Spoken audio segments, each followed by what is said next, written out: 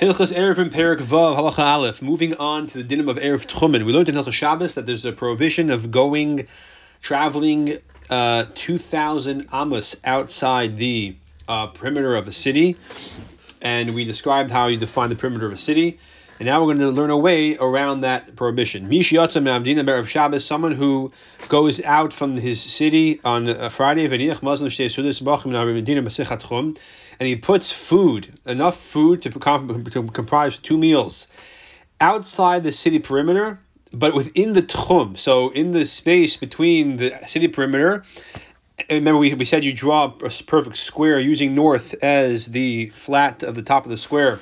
You draw a square around the perimeter of the houses that are included in the city based on their proximity, and then you draw another square around that, exactly 2,000 amos on all 4 sides.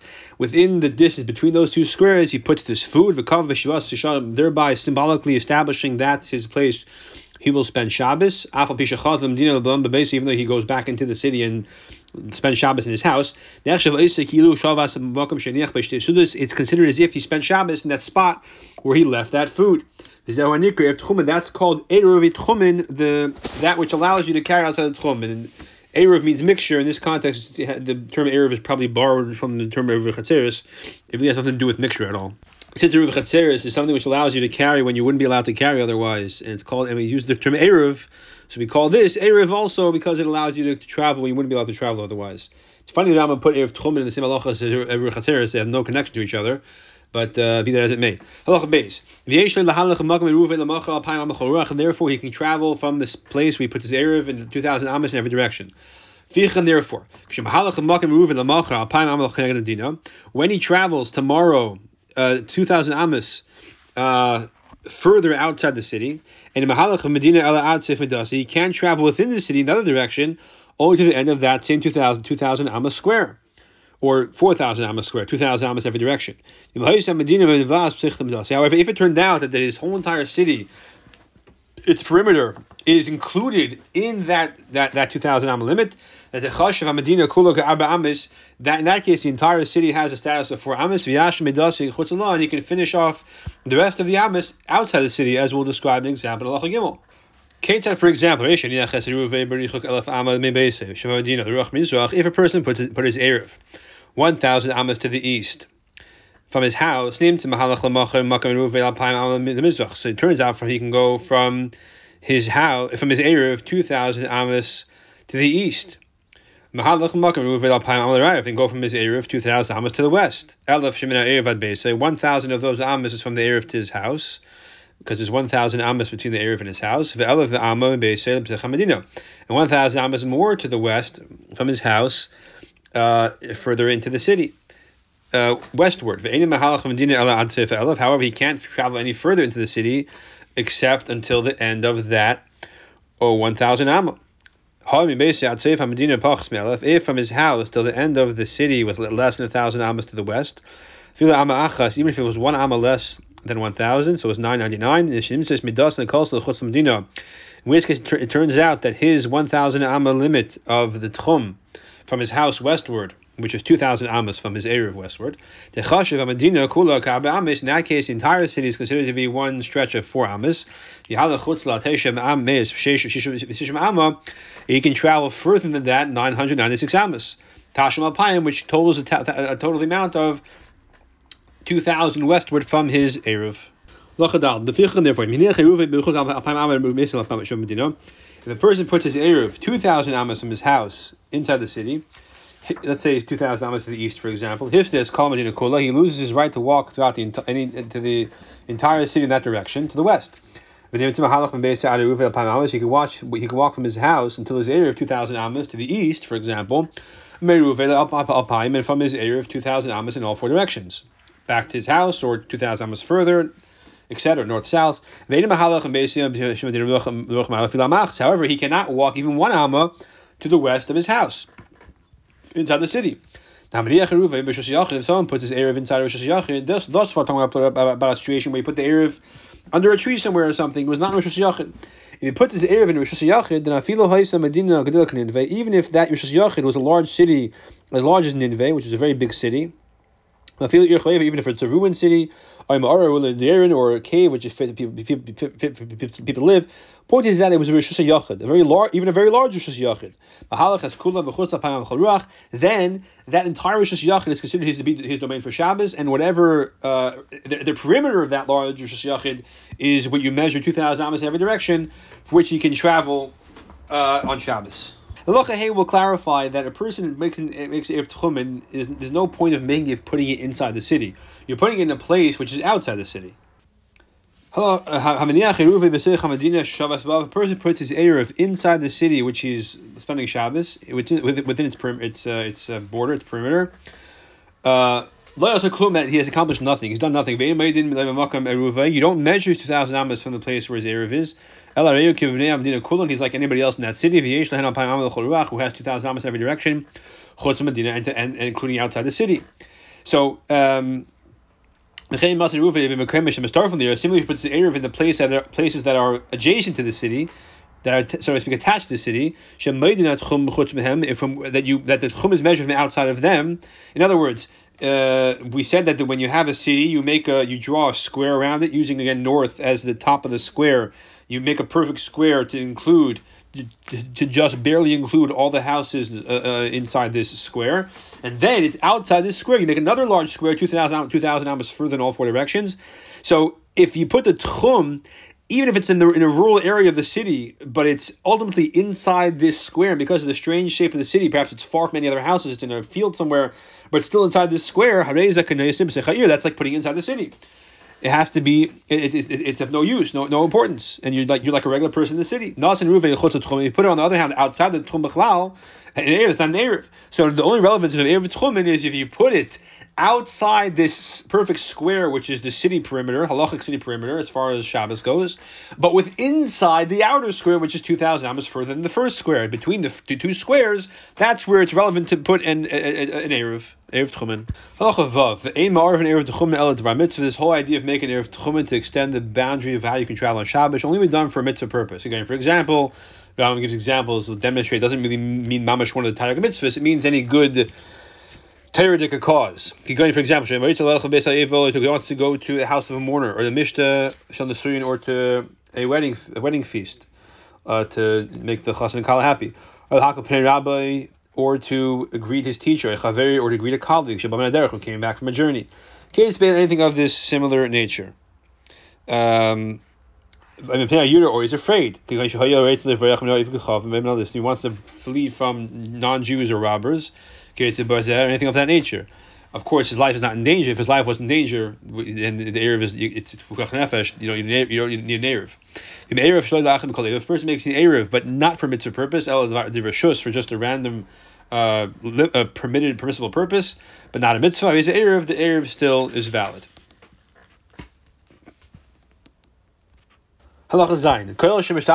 Any kind of food which you can use to make a shituf, as we said in the previous program, can be used for Erev Tchumen.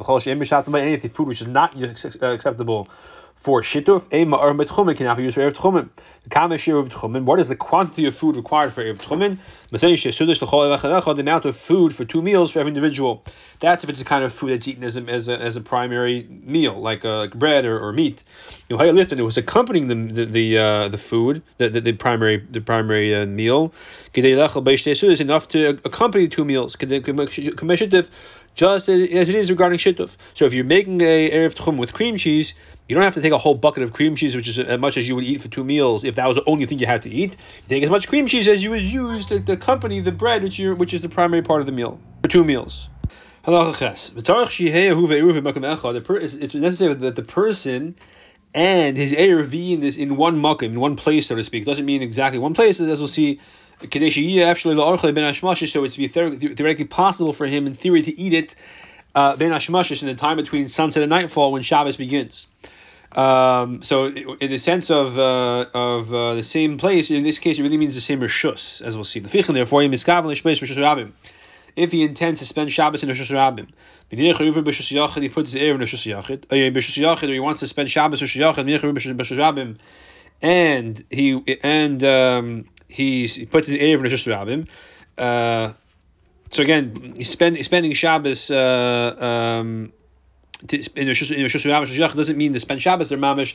It means the place where he would eat that Erev Tchum, and wherever it would be. If he go to the Erev and eat it on Shabbos, where is the place he would do so?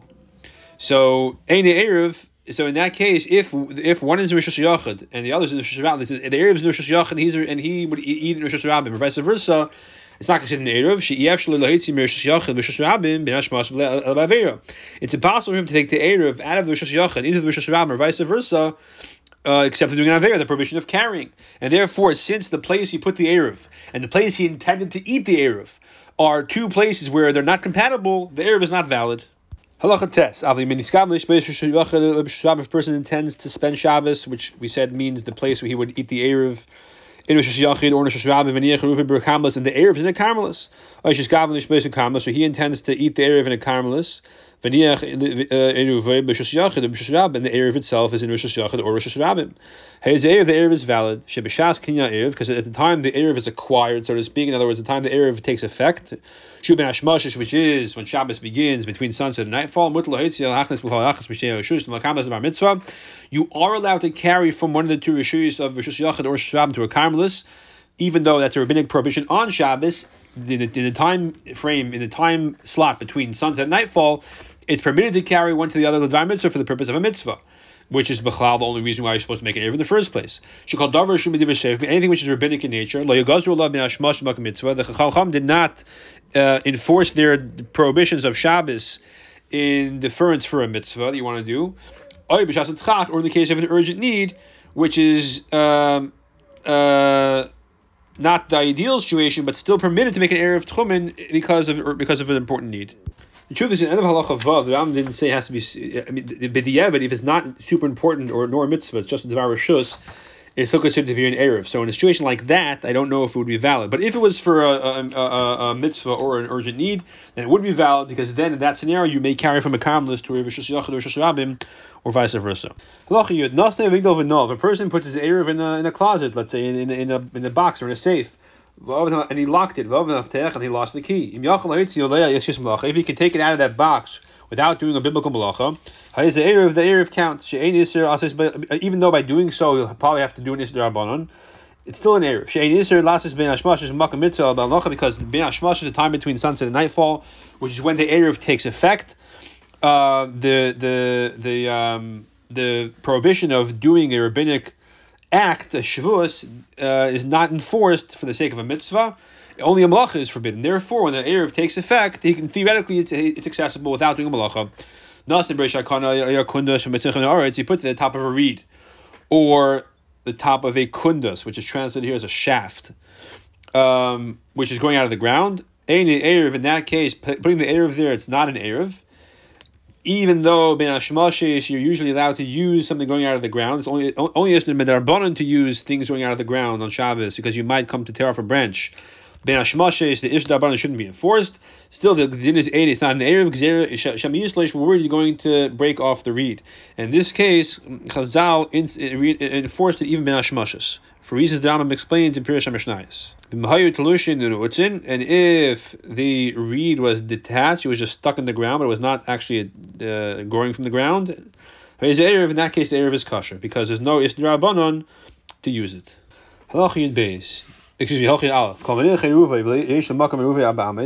Wherever a person puts an Erev, he has 4 amas in every direction to carry the Erev. So therefore, what's the practical relevance of that? A person who puts his Erev exactly at the edge of the Tchum, 2,000 amas away, and it's outside the Tchum, so he wants to extend the Tchum by 2,000 more amas. And the Tchum, he's round challah rolls, they roll away, they roll 2,000 amas outside the Tchum. Sorry, is the Erev still... And I guess the case over here is where they rolled out before Shabbos started. So the Erev still counts. Is if the Erev did not leave the limits of the Shabbos area. If it rolled more than 2 amas away, in an Erev, it's not an Erev. Because it's outside of the Chum. A person puts an Erev outside of the Chum, an Erev, the Erev doesn't count. He can't reach the Erev, he's not allowed to go there to get it. And therefore, if it's past the Chum, it is not valid. Because you have to be able to reach the Erev on Shabbos, and then if you reach the food on Shabbos, that by that becomes the place where you spend Shabbos. That extends your Tchum 2,000 amos more. In this case, you can't go there because it's outside the Tchum. If it's within 2 amos outside the Tchum, in that case, it's within the original 4 amos. So then the original 4 amos square, so it's considered like it's still within reach of the individual who walks to the edge of the Tchum. But past that, no good. If the Erev rolled out 2 amos outside the Tchum, as you said in the previous halacha, or it got lost and Yisuf got burned, or it was truma, which only a kohen may eat, and it has to be pure, but it became impure. In all these cases, the food became inaccessible. If it happened before Shabbos started, any Erev, it's not an Erev. If it happened after Shabbos started, the Erev is good. Why is it good if the food is lost? Because when do you establish the Erev Ben Hashmashas? And if it's after Ben Hashmashas, if it's once Shabbos started after nightfall, whatever happens afterwards is irrelevant. If we're not sure if it was before Shabbos started or afterward, the Erev counts. Erev kosher, because when it comes to a doubt of Erev, you say it's kosher. You're lenient. Therefore, if the Erev was eaten Ben Hashmashas in the time frame between sunset and nightfall, and we're not sure if Shabbos started yet because we're not sure if Shabbos starts at sunset or at nightfall, the Erev counts because we rely on the fact that Shabbos starts at at sunset, and therefore once the Erev was lost or burned, it was after sunset, and therefore Shabbos, we rely on the assumption that Shabbos already started. Halachi Gimel, Amar lo Shnayim, if a person, 2 people say to one person, say of Arvaleinu, go make an Erev for us. They make him an agent, a shliach. Echad Arav Alav and he makes an Erev for both of them. One of them, he makes the Erev before Shabbos starts, before sunset, and he puts it wherever let's say in a place wherever they want him to, or they let him choose perhaps. The Echad Arav Alav ben Hashmashas. The second person he forgot, he remembers after sunset, he goes, he makes it for that guy as well, right after sunset. And the one who he made an Erev for him before sunset, his Erev got eaten just after sunset. And the one who he made an Erev for him just after sunset, his Erev got eaten after nightfall. Now, if you say Shabbos starts at sunset, the one whose Erev was made before sunset is fine, because when it was eaten, it was after sunset, so when Shabbos started, his Erev was good. But the one whose Erev was made after sunset and then got eaten after nightfall, that Erev is no good because it was made after sunset. And if you say that the Shabbos starts at nightfall, not at sunset, then the one whose Erev was made, before sunset and got eaten after sunset is not good because it was eaten before Shabbos started. The one whose Erev was made after sunset, before nightfall, but then got eaten after nightfall, that Erev is good. So whichever way you look at it, one of the two is no good. So both of them require the Erev. Because Ben Hashmashas is a suffix if it's Shabbos or not Shabbos. Suffix Erev kosher. Since each one of these Erev is a suffix, we can say they're both kosher. It's not a contradiction because one is not dependent on the other. Each individual can look at his Erev and say, my Erev is a suffix and therefore it's kosher. Nevertheless, suffix chashecha. If you're in the time period between sunset and nightfall, to go make an Erev at the outset, that you should not do, because you shouldn't put yourself in a situation of suffix. In the previous case, he tried to make the Erev before, it just didn't work out. If he did make the Erev between Ben Hashmashas, the Erev is valid.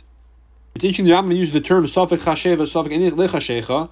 It's a doubt if it's nightfall or not. Presumably he's referring to the time of Ben Hashmashas, but maybe he even means you're not sure if it's. It's Ben Hashmashas. You're just not sure if it's nightfall or not. All right, I'm not sure. Halacha Yudaled. Nafal ala erev galu edyim. If before Shabbos started, you made the erev, but then an avalanche fell on it. If you're able to remove the erev and access it without doing a biblical malacha, even though stones are muktzah, but you're not going to have to carry them for amos. The erev is kasher. Shemut la'itziyah ben hashmashas, because when Shabbos starts ben hashmashas, you're allowed to access the erev. Shas kina erev, which is that kinas erev, because that time ben hashmashas is when you establish the erev, and you're allowed to, for the purposes of a mitzvah, to get to the erev and make it accessible, so you can do whatever you need to do, which is the reason why you made the erev in the first place, the tzarech mitzvah, or for any other necessity. that is a time where you're allowed to access the Erev, even though you're going to have to move muktzah stones. If the avalanche fell and after Shabbos started for certain after nightfall, the Erev is for sure good. Even though you can't get access it without doing a biblical malacha. Because once Shabbos started, the Erev is valid, and after that, we don't care what happens. We're not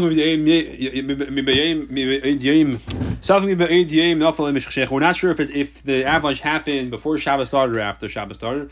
Whereas a kosher, the Erev is valid, Shavik Erev kosher, because again, all situations of doubt by Erev are kosher. Now the Rambam clarifies the situations of doubt where you don't say the Erev is kosher. We'll see the reason. If you have truma, which is special bread only a kohen is allowed to eat, it must be pure. And if it's tamei, you're not allowed to eat it. And we're not sure if it became tamei or not. It's safek tameya. And it's a biblical doubt. The pashas over here. The Erev is not kosher. Because it's not fit to be eaten. Practically speaking, the person is not allowed to eat it. So, or more specifically over here, it's not a question of the Erev is kosher, which is a rabbinic doubt. There's a biblical doubt over here regarding the validity of the Erev. There's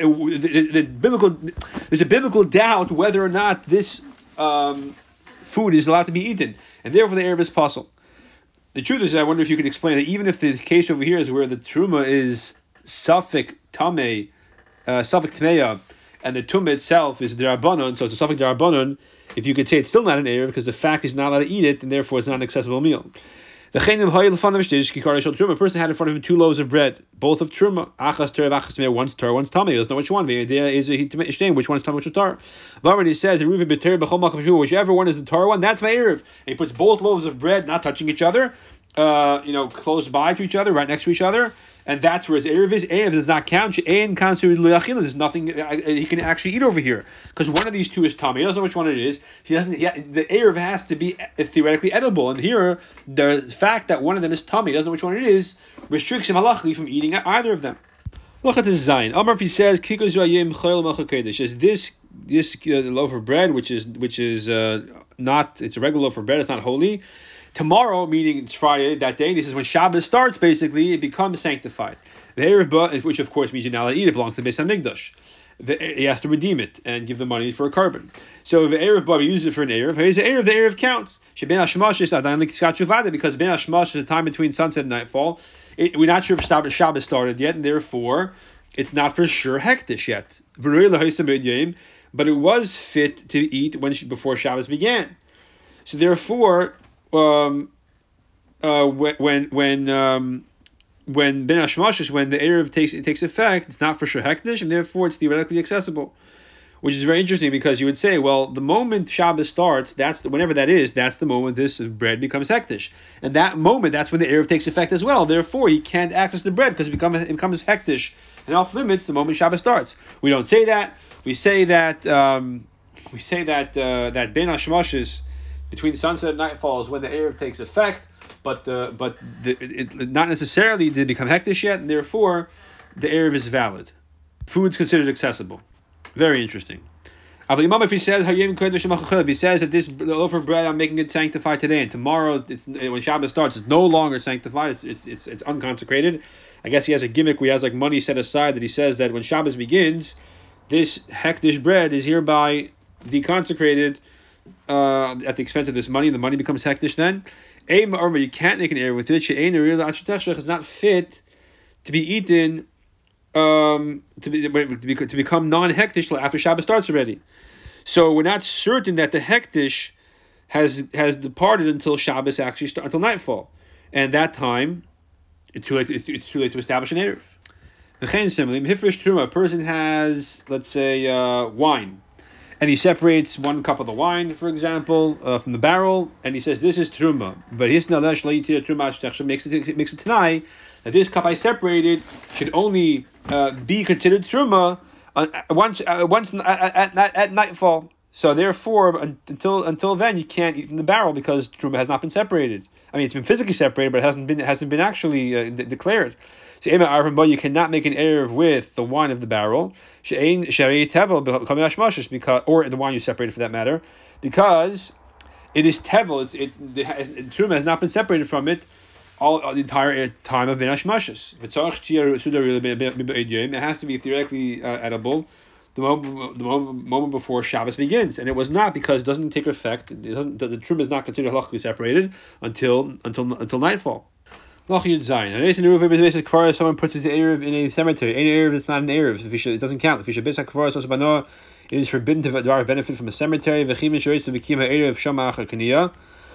Since he wants the erev to last, when it takes effect, he's deriving benefit from a cemetery. That's not allowed. So he puts it in a, I think this applies only to a Jewish cemetery. If he puts it in a Beis HaPras is a field, some area where there's a grave that was once buried. We don't know where it is, and it was plowed. And now there's a possibility that the plow, the blades that tear through the earth, maybe took a part of the corpse and spread it out the field. Now there's little pieces of corpse and bone throughout the field. In which case it's considered a suffix.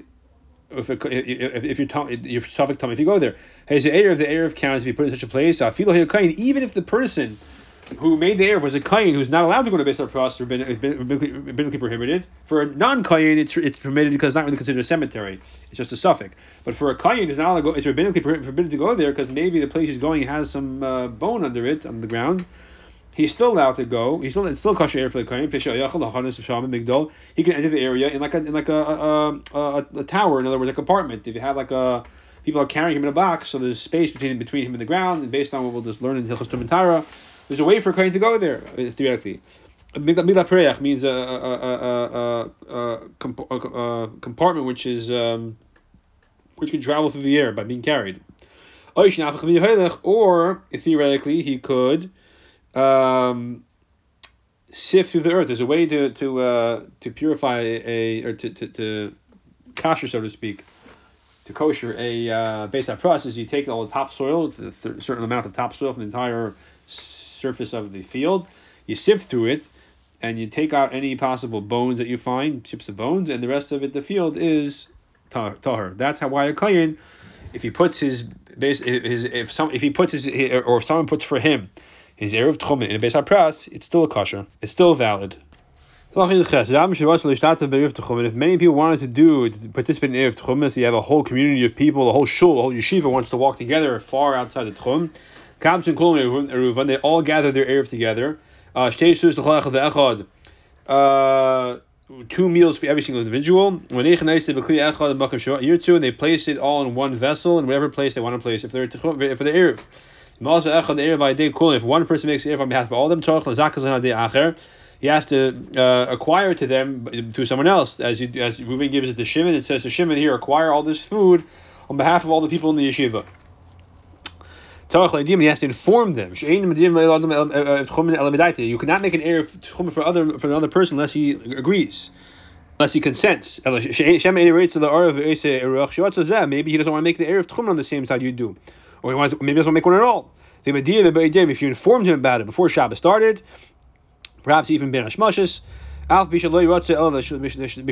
even though he did not desire it, he did not say clearly that he agrees to it until after nightfall, the erev counts, it qualifies. If, however, he didn't even inform him until after nightfall, he's not yet with that erev. You can't have an erev established after it's already nightfall.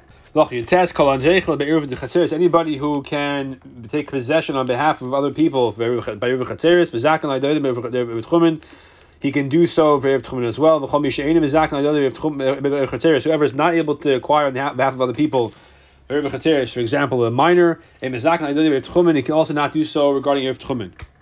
If a person can give amount of money, a ma, to another person, Baal Bayis, a homeowner, as opposed to a merchant, that person should buy bread for him, and he should make an erev tchumen on his behalf. And you can assume that he did the shlichus.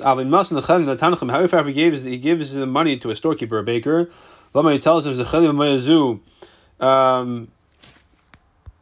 have someone be zeiche on my behalf with this ma, some food, and make an erev for me. And erev, it's not, we don't assume the erev has been established. Maybe he forgot. the Imam if he tells so maybe he forgot. If he tells him if he tells him that I want you to make an area for me with this so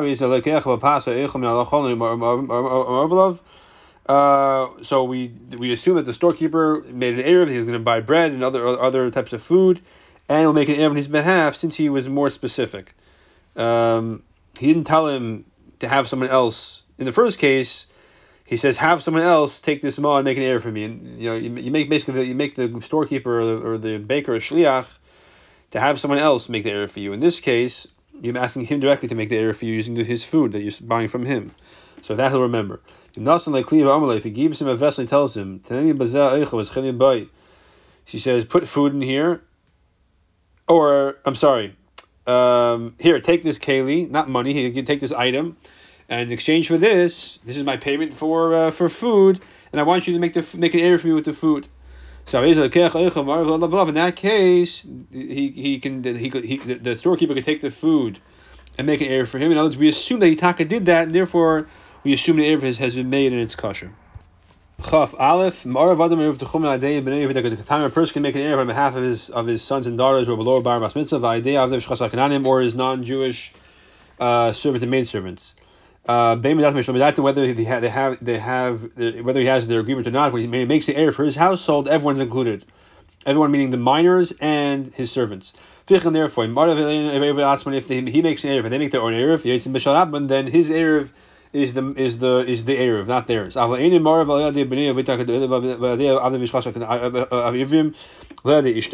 A person cannot make an Erev for his adult children or his Jewish servants or maidservants or his wife unless they consent. Even though they rely on his table, they rely on his pocketbook, he supports them. If he does make an Erev and they heard and they don't protest, and then they're part of the Erev.